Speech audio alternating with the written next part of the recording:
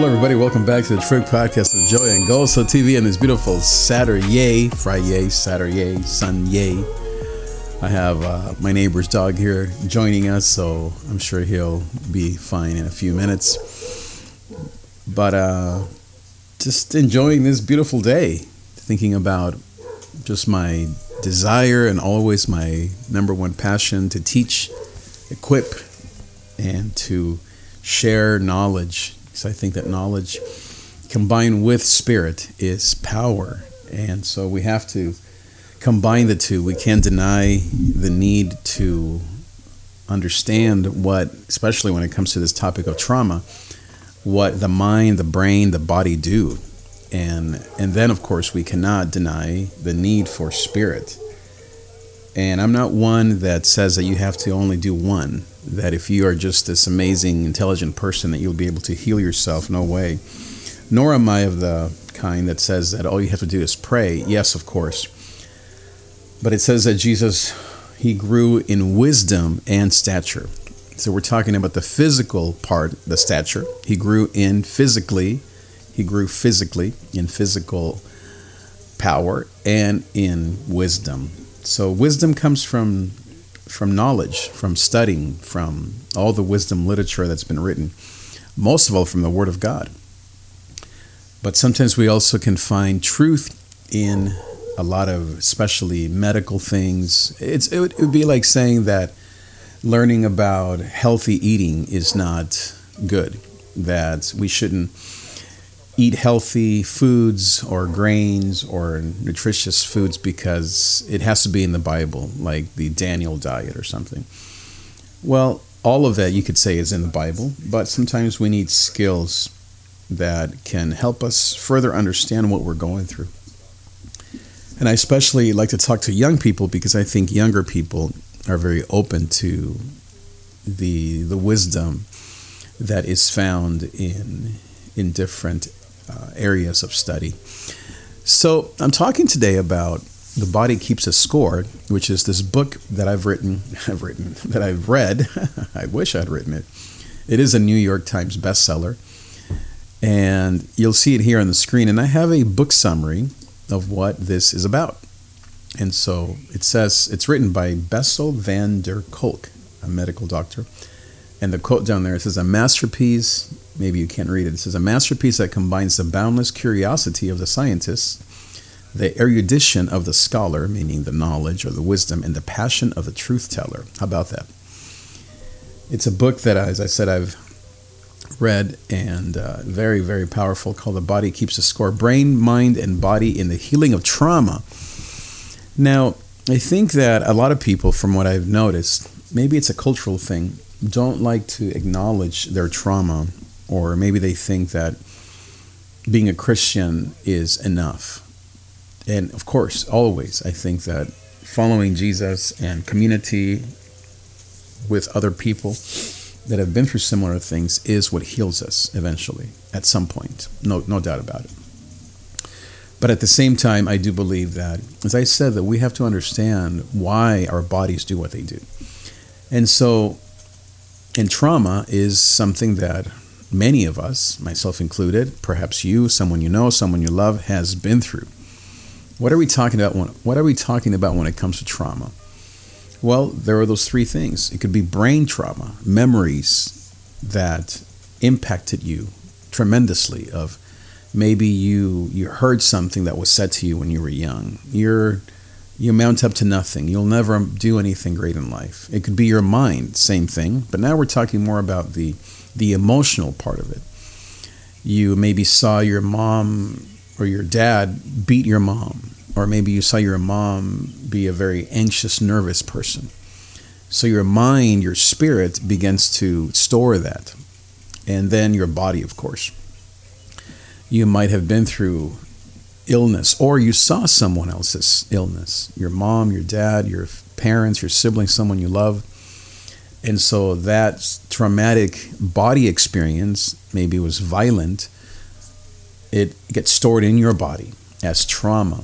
And then it comes out in alcoholism, drug addiction, in violence, gangs, in promiscuity, in loneliness, depression, anxiety, eating disorders, you name it, all kinds of disease. It could come out in perfectionism. You want to be so perfect. And so you want to do all the right things in school or church or your personal life, your body. It comes out in many, many ways. And so all these things are very important to discuss and to try to understand kind of what's going on with our bodies. So here's a little bit of this book summary. So let's read this, and I'll try to read here, or to make this as big as possible, so that we can follow along. And so it says here, Bessel van der Kolk is the preeminent neuroscientist most influencing our understanding of trauma as the cause of so many mental health issues. For that reason alone, the book is worth reading, but there is so much more. So let me pause there. So as I said, this is very important to understand because, especially post-pandemic, we're going to experience, I would say in the next maybe year or two or maybe 10 years, the coming out of the mental health issues post-pandemic. And they may be anything from racism and violence to political unrest to capitalism and hedonism, and or religious over spirituality. You could become a religious zealot, someone who thinks that you have to go to your church to be saved, or any of the excesses that can happen in religion and in spirituality. And so, whereas Jesus, of course, he wants us to be healed, and he wants us to live in love and to love one another. But as I said, these issues are real, and they're very important for us to talk about and to understand. So it says here that these traumas can sometimes come out, as it says on there, as mental health issues. For that reason alone, it says van der Kolk's extensive use of case examples from his therapy experiences powerfully expand this understanding. He uses simple terminology such as calling the primitive brain the fire alarm. How about that? That's a great term, right? The fire alarm. So when you're angry at your husband or at your friend or at your mom or at yourself, and you don't even know why, that's because the fire alarm, the brain, some call it the reptile brain, the false self, I think in the Bible we call it sin or the devil, that dark part of us, some call it the shadow or the dark self or the shadow self. And so that fire alarm kind of goes off and we become this monster that we don't even know where it came from. So it says, which can help our clients understand the brain impact of adverse experiences, particularly childhood abuse and neglect. This book is a history of his career as a psychiatrist, researcher, and therapist, and as such becomes a history of the mental health field over the last 30 years. I, Bonnie, began practice over 40 years ago, so remember many of the changes and their impact on our field, or on the field. I recall the same excitement he shares at being able to use medications early, such as the early antidepressants, to help people. And this, again, can be controversial. I have been on antidepressants for many years, and it has helped me. Sometimes I come off of them for months, and I'm good, and then I can tend to feel a little too low for my own liking, and so I'll go back to them. They've definitely helped me. I don't think it's a cure-all, and you have to obviously be aware of the side effects and even your spiritual, opinion when it comes to antidepressants. But I think that these are tools that God has given us to help us.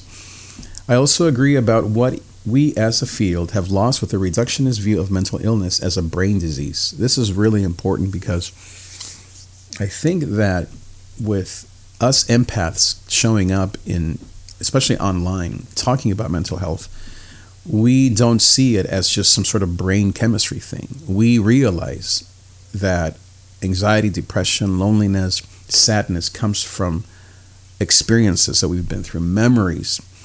And no matter how much we try to avoid them or anesthetize ourselves or spiritualize things, they continue to remain until we learn tools, combining, as I said, the wisdom of these tools with the wisdom of God. Really, all of it is the wisdom of God. but I guess just for this exercise to combine spirit and mind and the body, all three, to be able to find love and find peace as a society, as a culture, as a people, as a race. So it says that I also agree about what we as a field have lost with the reductionist view of mental illness as a brain disease. This led to primarily treatment by drugs to fix a chemical imbalance, now debunked, but still a part of our culture. Very, very important. So I never went to antidepressants without spiritual counseling. It wasn't just therapy of, as it says here, of just the mind or just the body, but it was spiritual. We would pray together. We would talk about examples of Jesus and Moses, and it helped me to bring my whole life together under the love and the grace of God. And so, as all the wisdom people would say today, that all of it eventually has to lead you back to God, to spirit, to, people call it the universe, or the divine, or the I am, or whatever you want to call it, the Christ consciousness. But really, for us, especially of the Christian faith, we're talking about, at the end of the day, it is the wisdom and the knowledge of God that heals us, the love of God that heals us. But we sometimes need these tools to get us there. And so, versus spiritually bypassing, which is just jumping to the top of the front of the line without really understanding kind of what we're doing. And so it says here, this led to, here's what he lists as losses from this paradigm shift. We have the capacity to heal each other that is equal to our capacity to destroy. Isn't that powerful and true, right? Language does give us a power to change, absolutely. Once you learn how to speak of what you've been through, and I talked about this, I think it was 2 days ago, about building a bigger box. When you can talk about what you've been through with wisdom and grace, you're able to change how you view yourself, and how your kids, your friends, your relatives can also speak of their own lives. And so language is so powerful. I believe in that wholeheartedly. And biblically speaking, I always like to combine these things with the Bible and spiritual truth. The Bible says that we're no longer who we used to be. We're now a new creation. So you could say that we now have a new language. We don't have to dress up as violent people anymore, or act like we used to act, or dress or behave like we used to behave when we were into gangs and violence and alcohol or being the perfect child. Now we can change our language to be the true us. And so that's awesome. We can regulate, letter C, our own physiology, meaning how our bodies react, without drugs, meaning both illegal and legal, through breathing, moving, and touching. My goodness. If we could just focus on that for the rest of our lives. The power, the healing power of love, of moving, of touching, of breathing. We're talking about non-sexual touching, of course. We're talking about appropriate touch. Now, you could also talk about the adverse, meaning because we don't breathe, because we don't move, and because we lack in touch, that's why our bodies are so whacked out. I mean, this is just simple. Every morning I kiss my wife.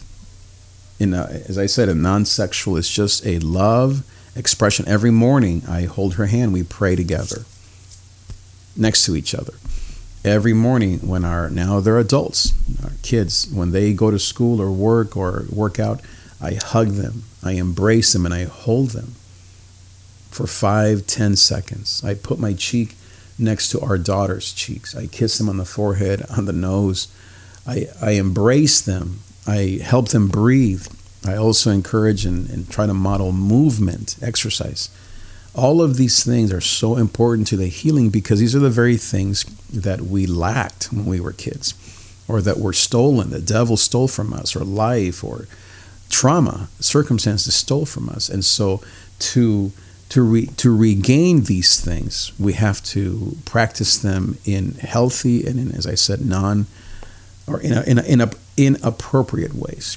Both, the breathing, which I would say is so powerful, especially if you practice yoga, but it can just be meditation, prayer. Prayer is a beautiful way to breathe. Movement, you could call that worship. It's that simple. When we worship God and we're moving, it's very powerful. And then touching, you could call it the welcome time at church, where you're greeting one another. So these are just very, very practical things that the church practices, and especially, as I mentioned, post-pandemic, we definitely we have lost. I mean, breathing. Oh man, I remember the first week of the pandemic, I threw up. I was so scared. Pastor, seminary, 30 years of following Jesus, all these tools that I've learned since I was in my 20s, and yet my body just panicked, and it didn't know what to do except to just, boom, explode. What helped me was breathing, learning to do yoga, practicing breathing, prayer, meditation, the Jesus-centered prayers, spiritual practices, moving, as I said, exercise, walking, being active, being outside in nature and touching. But as I said, these are the very things that we have lost again because of the pandemic and etc. So letter D, we can change social conditions to help people feel safe and be able to thrive. I learned more about the history of DSM, its profit rather than research-driven impetus. I don't know what DSM is. I think that's the name of his group, and why he was not successful in getting child developmental trauma in the DSM-V after overwhelming research showing child mental illness has adverse experiences as its cause, along with strong national support from child clinicians. Other child specialists share his helpful explanation of the loss of identity of self through trauma.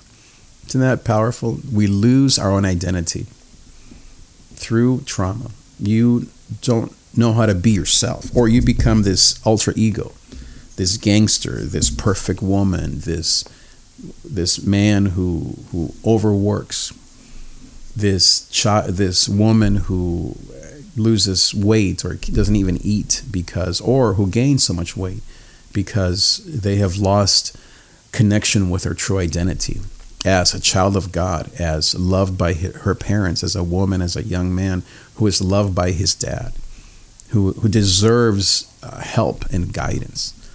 I always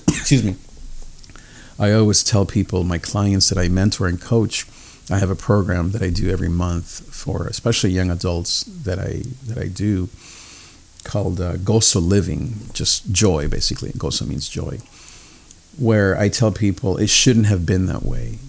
That shouldn't have happened to you. When you're a child, you are expected to be cared for. You shouldn't have to care for your parents when you're 8 or 12. That's not how it's supposed to be.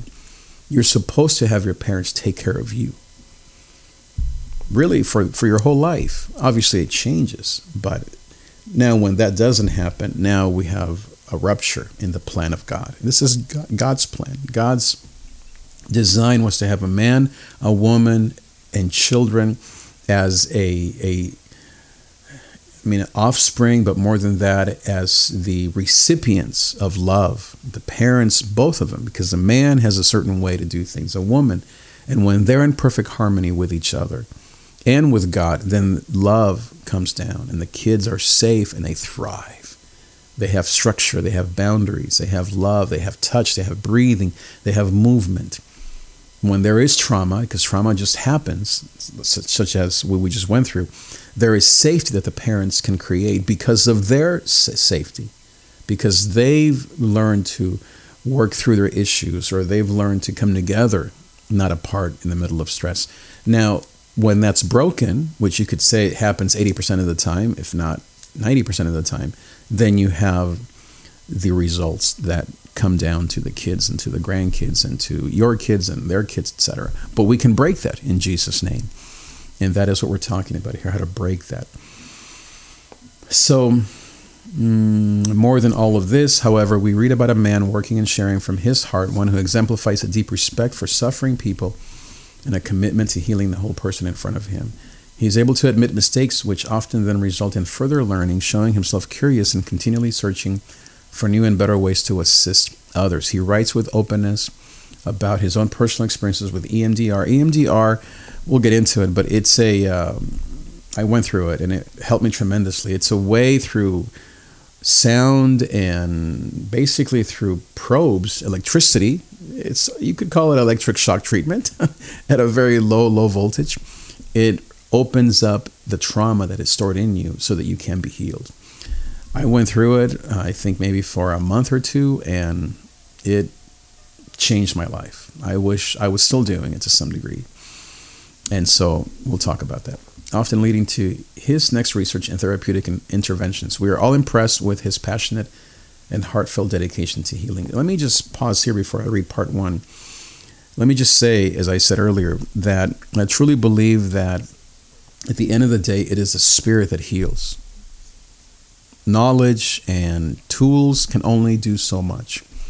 You have to have the Spirit of God. At the end of the day, these tools come from God because it's the wisdom of man. And it's not as, of course, as advanced as the wisdom of God.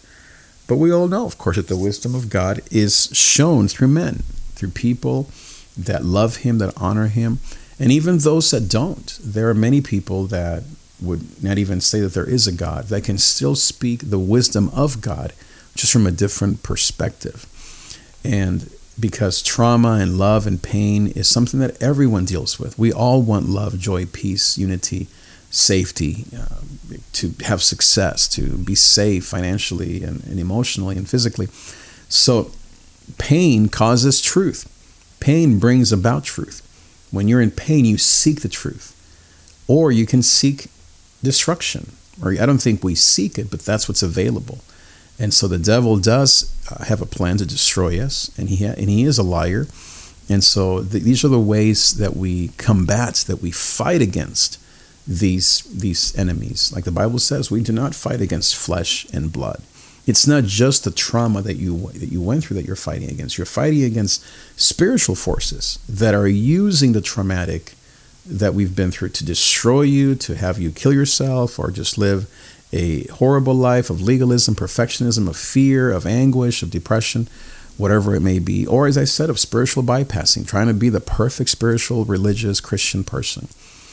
And so all of that are the tools of the enemy, and what he wants is to destroy us. But what God wants is to restore your life, to heal you in Jesus' name, so that you become a wounded healer.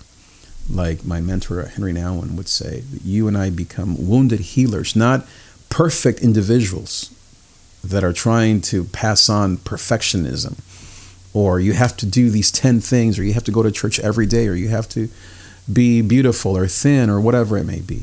Or giving into violence and drugs and alcohol and gangs and addictions and promiscuity and all the rest. But instead that we are becoming like Christ. And that these tools eventually, you could say, we can leave them behind. In some ways, I would say these are tools of the early, maybe of the first few stages, when we're just learning to talk about what happened to us in a more positive way. And then at some point, I think we can shed them behind and live in the glory of peace and restoration in love. At the same time, depending on how deep your trauma was, or maybe you delayed the recovery or the understanding of it, you might have to go through this longer than other people. I would say for me, I'll always need these tools because the trauma that I went through was deep and it was delayed. I didn't even realize it until maybe my late 20s and 30s, which is normal for most kids.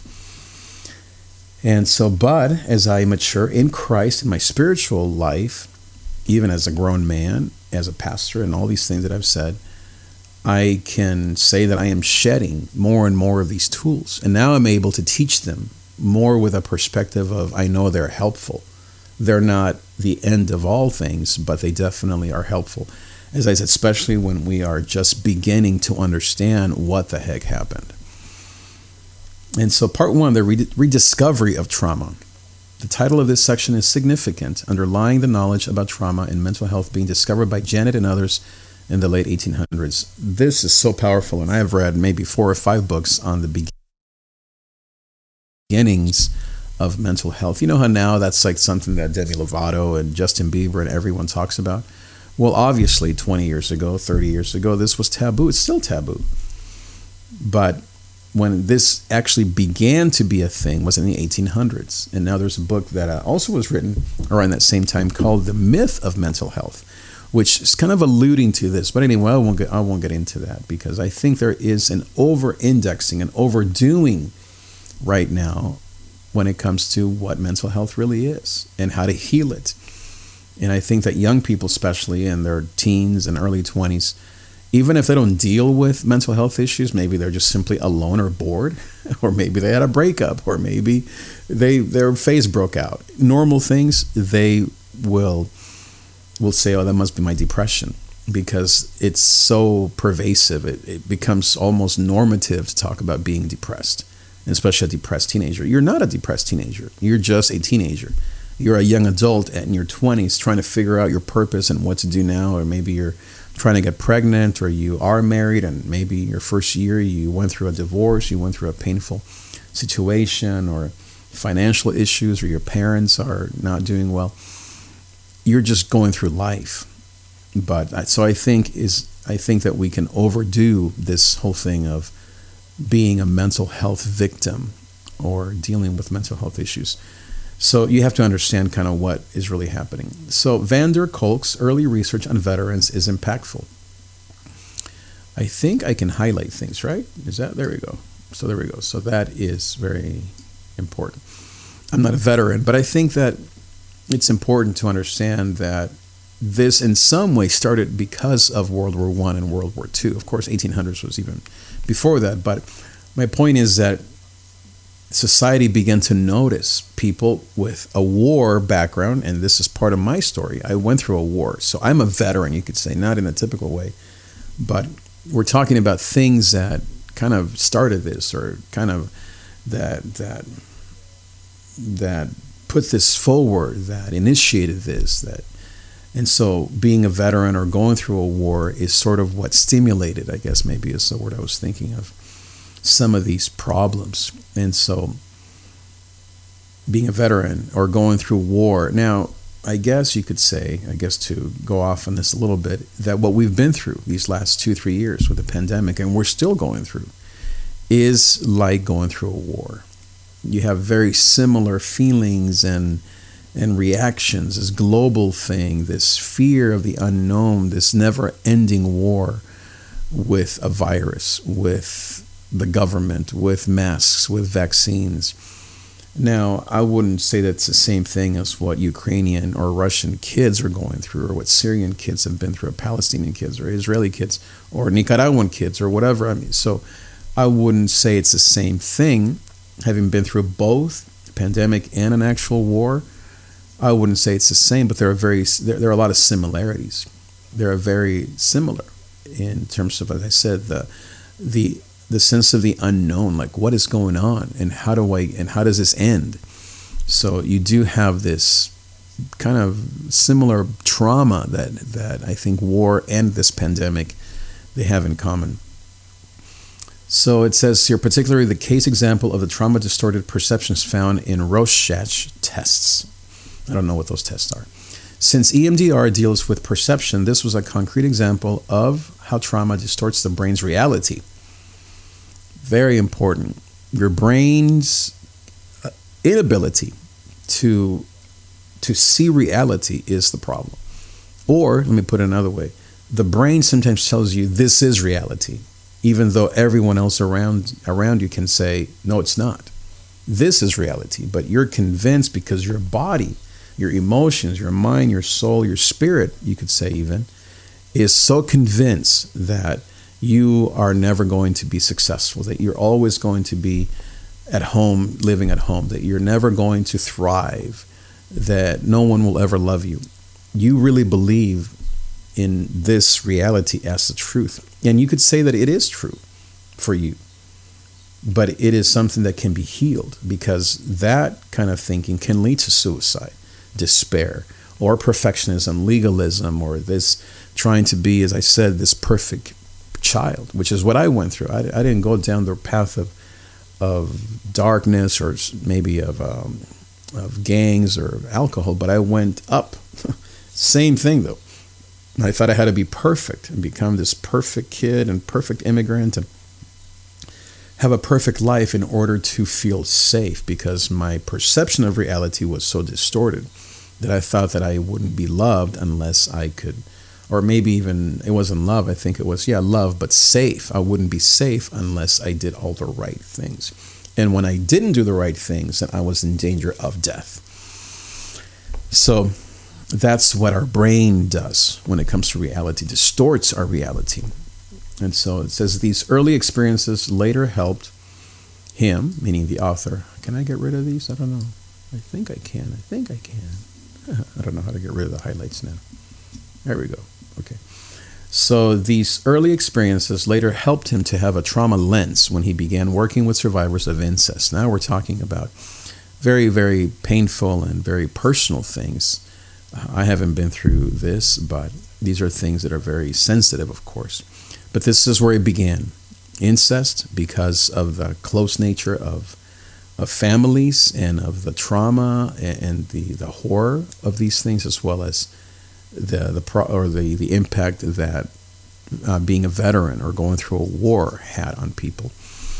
So he says he saw their experiences very differently than the prevailing dismissive approach of the mental health field at the time. Most human suffering relates to love and loss, so the therapist's job is to help people acknowledge, experience, and bear the reality of life with all its pleasures and heartbreak. He goes on to say that we can't better until we know. There's some words missing here. We can't get. Oh, it says get better. It was my fault. He goes on to say that we can't get better until we know what we know and feel what we feel, recognizing the tremendous courage and strength it takes to remember. That is so powerful. Really, I mean, that's a quote for the centuries, right? First of all, this one. Most human suffering relates to love and loss.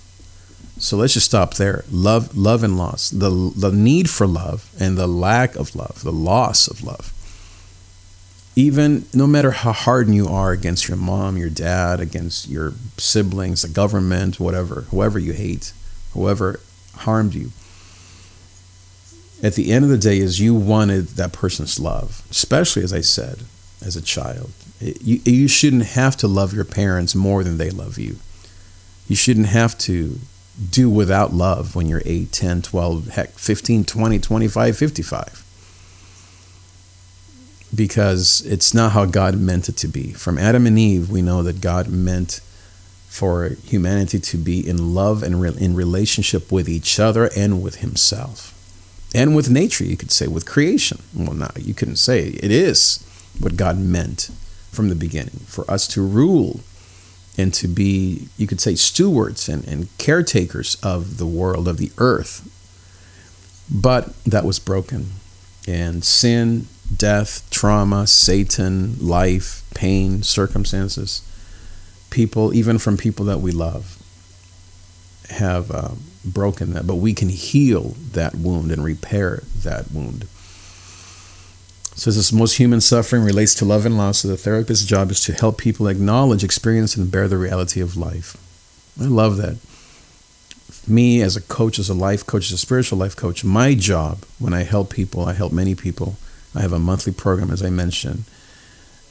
My heart, my training, my experience is to help you acknowledge, yes, it happened. It shouldn't have been. Experience, I don't want to remember this, but I have to go back there so I can heal and bear the reality of life. So now we're talking about creating a bigger box, I like to say, meaning that you can talk about the trauma, but you're not overwhelmed or defeated or killed by it or reacting to it all the time. And you can also, you can also talk about the pleasures and the heartbreak of life without being hedonistic about it and wanting every woman out there or every pair of shoes or every perfect Bible study or whatever it may be. But you can also acknowledge its heartbreak. He goes on to say that we can't get better until we know what we know and feel what we feel. So powerful. We have to know what we know. Like, okay, this happened. Okay, I understand what happened. It shouldn't have been that way. That's not what should have happened. Oh, this is what I went through. Oh, this is what I felt. Oh, wow, that felt scary. And I shouldn't have been. I should feel safe. But now that I understand it, I feel safe in the arms of God, in the arms of my wife, in the arms of my own life.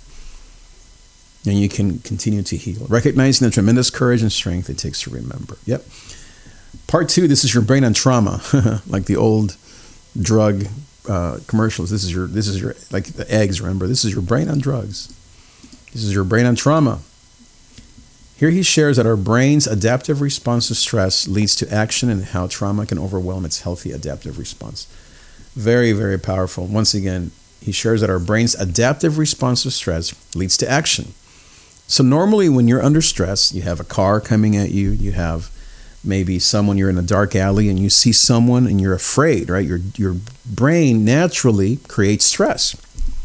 It creates this fight or flight or freeze reaction response. The brain does this, and all these things that are in your brain are God-given. But when trauma happens, then your brain suddenly can't quite adapt. It doesn't quite respond as it should. It responds from the trauma. So you no longer are responding to the stress and are able to adapt or find a solution or fight or whatever. Now you're responding to that stress, but from the lens or from the perspective of your trauma. So now when your mom is, let's say she is supposed to come home at 5 p.m. and it's 5:30. You're not thinking, oh, traffic. You're not thinking, oh, okay, well, maybe she went to the store. Because of the trauma of you being left when you were a kid, you're a child, now you're seeing that 5:30 and that event that is stressful to you through the lens of your trauma. And so it's amplified, and really it blinds, as it says here. It can distort your ability to adapt or to respond to stress in a normal way. And how trauma can overwhelm this healthy adaptive response. So trauma overwhelms it. You can't. It's like me throwing up when the pandemic happened. That was a response to my trauma. I'm sure you didn't throw up in the first month. Maybe you had other responses, but I wasn't responding to those news, to that first month. I was responding to my trauma, and it blinded me. It kept me from properly adapting to the news and all that stuff. So this supports Francine Shapiro's adaptive information processing, AIP. Is that what they were talking about earlier, AIP? I don't think so. DSM, yeah, DSM. So this supports Francine Shapiro's adaptive information processing theory of EMDR therapy, that the brain moves toward health just like the rest of the body unless blocked or hindered. Very, very true. This is such good news. No matter what you've been through, no matter what your family has been through, no matter what your parents have been through, the brain is constantly adapting. I mean, look at us. Here we are in the middle of a pandemic or post, and we're like, okay, how do we survive? How do we go back to life? How do we go back to normal things and go out again and eat, go to the movies, just back to your normal life? Because the brain is always wanting health and love and peace and enjoyment. That's what's beautiful about how God created us. That's the image of God in us. He didn't create us to become monsters and to hate each other and to become violent. He created us to love one another, to create this beautiful earth, to have heaven on earth. As I said in Genesis 1, to rule and to be overseers and stewards of this beautiful life that we've been given. I love my life. I don't just love my life. I love life. But when trauma hinders you, when it blocks you, and all you see is trauma, or even when you're running away from the trauma because of your own adaptive ways, you want to run away from it or ignore it or numb it or become a perfect kid, then we are distorting. We can't see the enjoyment of life. We see it as negative. Life is horrible, or I'm never going to mount up to anything, or when I graduate from school, I'm never going to get a job, or I never even went to school, so I'm a failure. So all these things that come from our trauma, they blind us. And so it says on here, but the good news is that the brain is constantly trying to adapt. And so it says here that, and that's what EMDR does, by the way, and that's what I went through, that therapy, as I mentioned. The brain moves toward health like the rest of the body. Isn't that wonderful? Just like your body wants to heal and tells you, hey, don't eat that pizza or that burger or that burrito, so does our brain says, look for peace. Look, that person is the right person for you. Oh, this job is stressful. Run from that. Or this wake up at 6 a.m. and go for a run. Your mind tells you. It's pointing you, hinting, and we have to obey the mind, at least a healthy mind. And so it says, unless blocked or hindered. So that's the problem. So his example of a child who survived 9/11 and drew a picture seen around the world of people jumping from the tower shows the healthy result of taking action while being in the secure presence of caregivers. Beautiful, beautiful moment. It's talking here about a child that her parents died in 9/11, but she, instead of having nightmares about it, I don't remember the story, but she was able to, in the presence of caregivers, isn't that a beautiful phrase? Someone who's giving you care, a thing that you should have received, and you can still receive. She was able to draw something very tragic, but in a safe environment, and grieve it and be healed from that trauma. Shows a healthy result of taking action while being in the secure presence of caregivers. In contrast, traumatized people often get stuck in powerlessness. Yep, I went through that. I still go through that at times. Some people, they go to powerlessness. Others go to power, to take power, and to not let anyone control them. And so they'll do whatever it takes to be in control of their lives. Even spiritual people, to be in control of their schedule and to make sure that they follow all the rules and do whatever the church tells them. And they can't think for themselves because they're afraid that if they leave the structure, that they will become powerless or they will become destructive. And I think there's there's a place for structure, of course.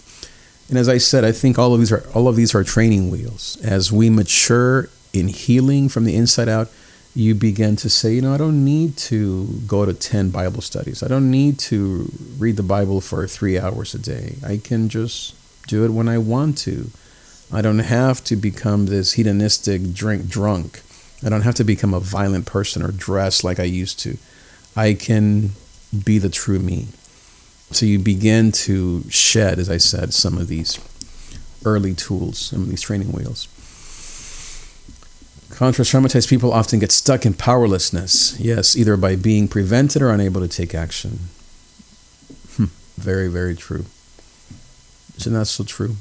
Sometimes someone else is preventing it. Let's say if you are in a war, a political problem, or like we just went through, you're prevented from going out with friends to a restaurant because of what was happening with this pandemic.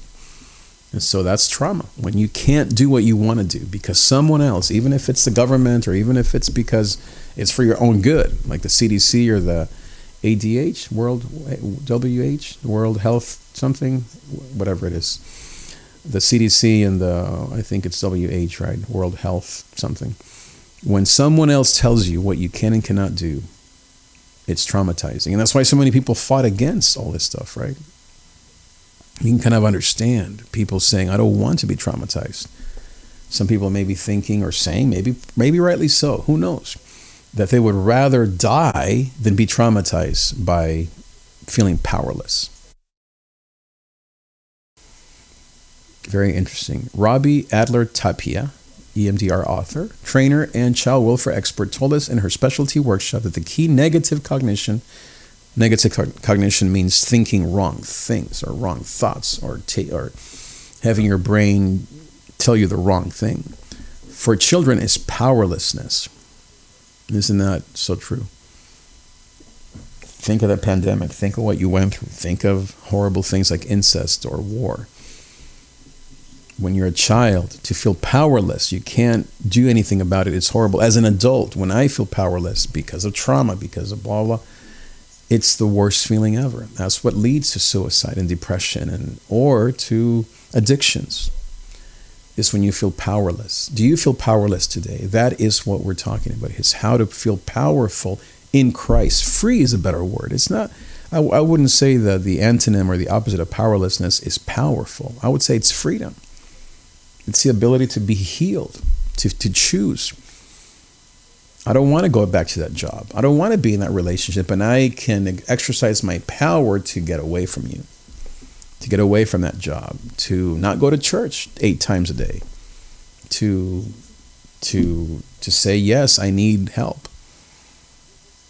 to be angry. Some people, especially back to religious people, spiritual people, I am one of them, can feel guilty when they feel sexual thoughts, materialistic thoughts, like I want that watch, I want those shoes, or anger, any really negative emotion. When you deal with that trauma, you begin to be free from those things.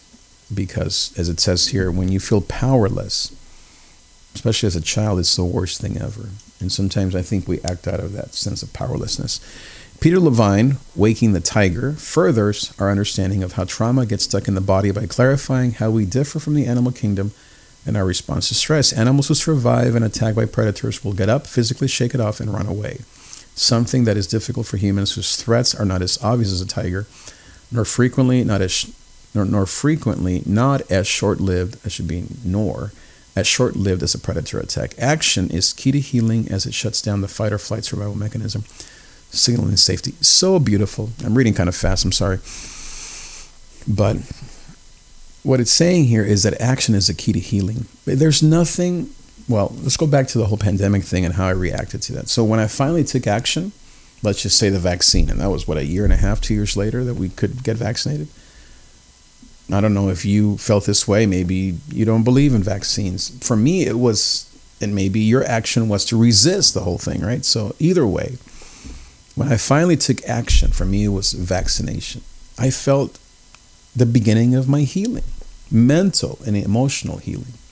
Maybe for you, when you went to that party regardless, and you're like, forget the government and forget all this stuff. That was your way to take action, as to shut down. As it says here, action is key to healing. It shuts down that fight or flight survival mechanism. It signals safety. You're in control, right? That's what we all want, is some semblance of control. I don't think that looking for that is wrong. You could call it looking for taking action. There's nothing more powerful. Now, the reason why we don't take action, at least it happens to many people that I counsel, is because they said, well, it didn't change anything. I took action. I told my dad that I didn't like the way he treated my mom, but nothing happened. And so we sometimes stop or we get shy about taking action because we don't see the result. We think it doesn't work. But the true healing is not in the result, is in the action itself, because it's teaching you to be in control of your own feelings or of your own destiny, to avoid, as it says here, the fight or flight. Because one of the people that I counsel, one of my clients, I had this mentorship program, as I said, especially for young adults, that I do. If you'd like to be a part of it, please let me know. But she's talking about how when her parents would argue, she would just freeze. What she wanted to do was to speak up. And she was saying the reason why she often didn't speak up is because the one time she did, she got shut down. And so now in her 20s, she struggles with speaking up when there's pain at work or in her own life or with people that she loves. So that's why taking action is so crucial. Imperfectly as it may be, you're nervous, you're shaking in your boots, you're peeing your pants, whatever you want to call it. But to just take action. I remember the first time when I was in church meetings, when I finally fought back, I felt so free. I felt like $1,000,000, like a lion, because I was no longer fighting or flighting or freezing. I was taking action, and sometimes action means you fight back.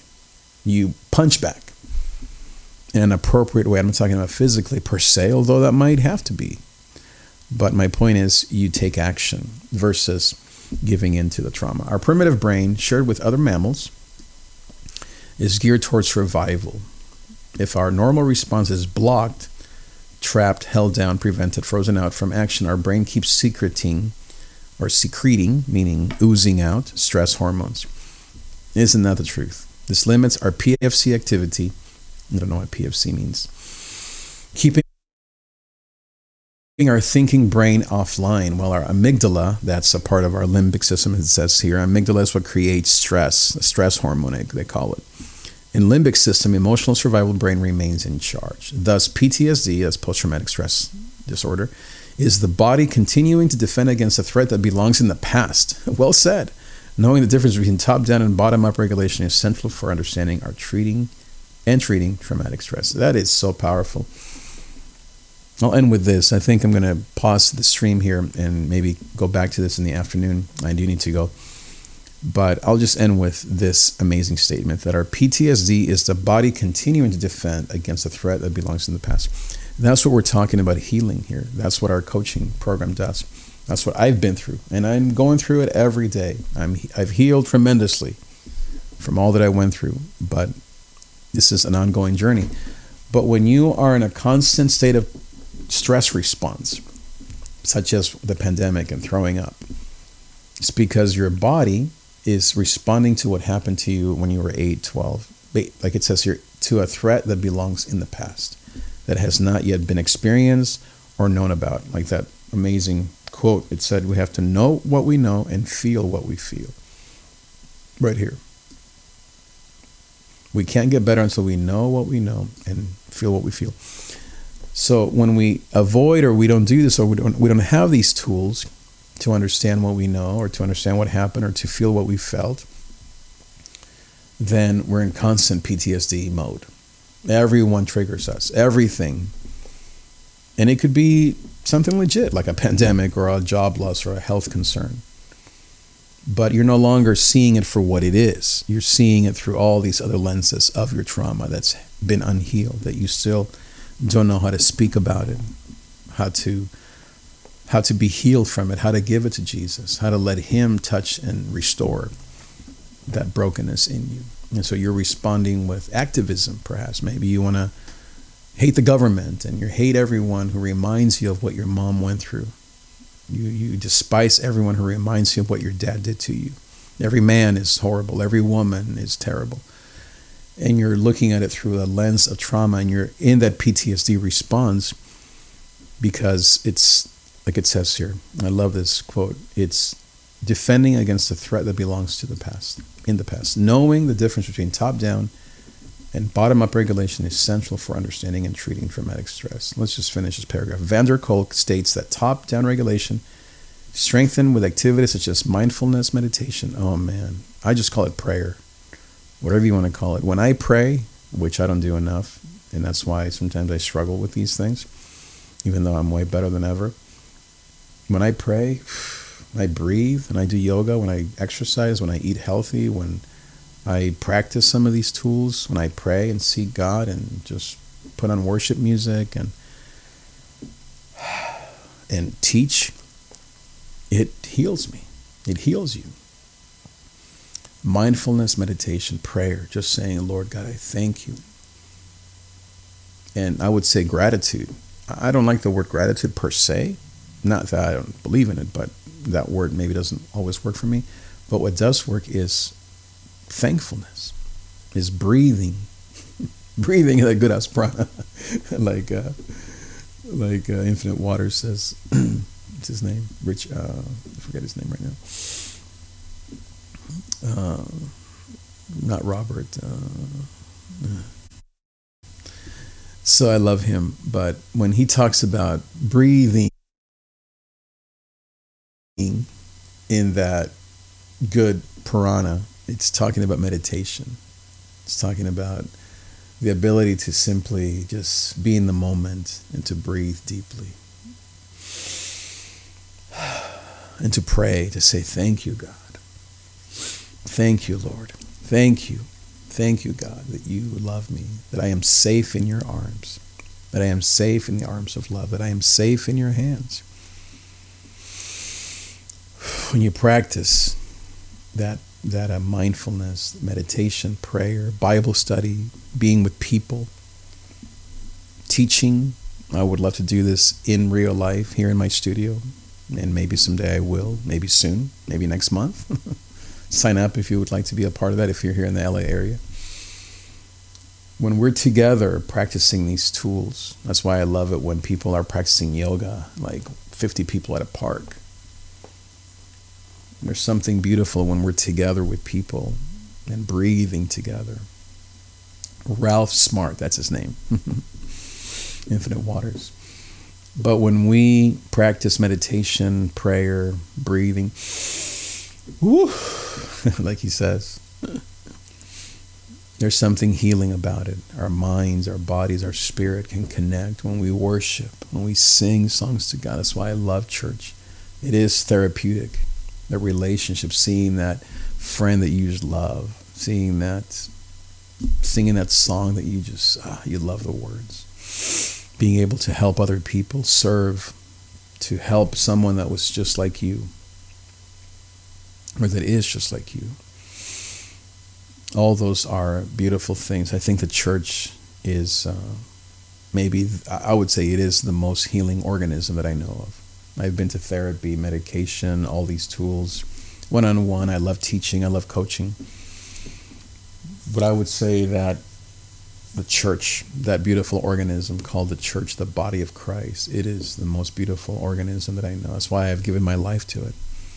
And I want to keep doing it because it heals me. It heals people. And then these tools are the supplements, kind of the alongside, the paracletes, the aids that can help you to understand, oh yeah. And when you have someone, a coach that is a spiritual coach, that can combine the two, that can help you to understand how these tools can be used. This is just like taking your vitamins, right? You're not going to say, well, either my vitamins or church. You don't say, okay, either I'm going to have the green smoothie or church. No, you combine both, right? And so all of these are tools that we can use to supplement our spiritual experience. At the end of the day, it is a spiritual life that we're living. And it's only because our bodies are so broken and we live in this broken world that we deal with trauma and PTSD and all these things. And we have been through things. We experience pain. But at the end of the day, it is the healing community called the Church of Jesus Christ that is the most beautiful entity, organism, body. That's why I love the word body of Christ. That heals us, that touches us, that moves us. And it has all these things. The mind, you're learning, the body, you're moving, you're shaking, you're greeting people, and the soul, the spirit, you are enjoying the love in the room and the Spirit of God talking to you. It's just beautiful. So it says here, mindfulness and yoga, there it is, to recalibrate the nervous system so the brain's watchtower, meaning that part of the brain, the amygdala, most of all, that's always looking for problems and for stress and for dangers, it can be more effectively monitored. And our body's reactions can be more effectively monitored. When you experience, you practice prayer, mindfulness, meditation, gratitude, church, worship, relationship, love, kiss, touch from your person that you love, sexual interaction with your husband, your wife, people you love, when you experience a great meal together with your friends, exercise, when you experience the fullness of God, the fullness of life, then that heals you. Relationships, using your gifts. For me, being a musician and a teacher, this touches and heals me because I know that it can be helpful to other people. It brings me life. And so it says here, when we do all these things, it recalibrates the nervous system. Don't you feel better? I hope that you feel better just in these few minutes here together. I do. I feel better. Just calm down. All those fears and concerns, and I need tos, and I should do this, and all the woulda, coulda, all that stuff, it goes by the wayside when we spend time doing this. And it gives us the energy to go and take care of business. And so that the brain's watchtower can more effectively monitor our body's reactions. Bottom-up regulation happens through breath. Breathing. The good Asperana, baby. Bottom-up regulation happens through breath, one of the few body functions that is automatic and self-regulatory. Well, it's not so automatic for most of us when we're under stress because we do that shortness of breath thing, that short breathing, that rapid breathing, which is what the body does when it's in stress or fight or flight. But when we do deep breathing, Jesus-centered prayer, as some call it, or Jesus breathing or spirit breathing, my wife always says, breathe in the Holy Spirit and breathe out all the devil stuff. Breathe in the Holy Spirit. Breathe out all the hate, violence, and depression and anxiety and the devil's plans for you and for me. And so it says here, bottom-up regulation happens through breath, movement, or touch. How I wish we could touch. There's a bug here. embrace. Again, all doing it properly, non-sexual touch, NST as they call it, non-sexual touch. Embrace, share, cry together, love. We're coming up on Mother's Day. Spring, we just went through Easter. All these beautiful experiences that we've had to maybe cut off from our lives these last few years. It's important that we embrace each other. As much as I love teaching through this camera, I love interaction. It's our healing. It's not a personality thing or bugs and viruses. Yes, that's the unfortunate reality of maybe for the rest of our lives. I don't know. But there's something healing. You can read it here from the scientists and doctors and people way smarter than me. That touch, movement, breath. These three things. If you can take anything from this first part of this training, are these three things here. That quote up there, but then the breath, movement, and touch. That is how regulation happens, especially self-regulation. You don't have to go see a therapist or a spiritual coach. I encourage you to, because this is what we do. And you're supporting also my ministry and my efforts through the programs that I offer. But it is self-regulatory. You can do it yourself. Breath, movement, touch. Even tapping, maybe you don't know about tapping, but self-tapping, self-hug. When you feel alone, when you feel depressed, lonely, non-sexual touch, very important. Or ask your mom, give me a hug, Mom. Ask your little brother, can you hold me? Hold your cat, kiss your dog. If you're married, my goodness, hug your wife, kiss your wife. If you're a young man, a young woman, as I said, non-sexual, with your girlfriend, boyfriend, hug, hold each other. Therapeutic interventionists need to do both. That's, again, I don't know, this translation is off. Therapeutic interventionists need to do both, as self-regulation requires connection with... need to do both, gotcha. Therapeutic interventionists need to do both. Well, there are three things, but let's just say both. As self-regulation requires connection with the body. Both meaning the body and the soul. But I would say really it's three things: the body, the soul, and the mind. So I hope that, speaking of mind, that this training, this first half, has stimulated your mind, has brought you peace to your soul, has brought a sense of knowledge and peace and spirit. And I do want to talk about my program. It is $100 a month, $1,000 a year. You can pay it in 2 payments or in 4 payments or month to month. And this is what we address. We talk about PTSD and we talk about healing trauma. We talk about how to overcome the experiences that we've been through, and I do it in a spiritual life coaching understanding, with that understanding that, as I said, we're talking about a spiritual life. We're living a spiritual life in a human experience, as I think C.S. Lewis said. And so we're not just going to be talking about the body. Of course we are, but we're talking about all three aspects: the body, the mind, and the soul. And at the end of the day, as I said, it is about the spirit and worship and the experience of the divine, of nature, of being outside and experiencing the fullness of this beautiful life that we live, and shedding all the pain and trauma and with those things that are difficult, that are experiences that maybe we're going through today, to learn to have a better response, a more proper response to those things, to take action so that we can make a difference in the world and serve people in need and stand for justice and love and peace. So I hope that helps. If you'd like to be a part of my program, go to the link here, davidTrig.com/spiritual life coaching. It's only $100 a month, $1,000 a year. I would encourage you to do it for a year, at least 6 months. We can talk every week. We can talk every month. We can do it FaceTime, WhatsApp, in person if you're in the area. Whatever tool we have. There's so many. Zoom, of course. so that we can begin the journey together of your power, of your joy, of your gozo. Return to the joy of my salvation, said David. Lord, I pray, he said, that you would return to me the joy of my salvation.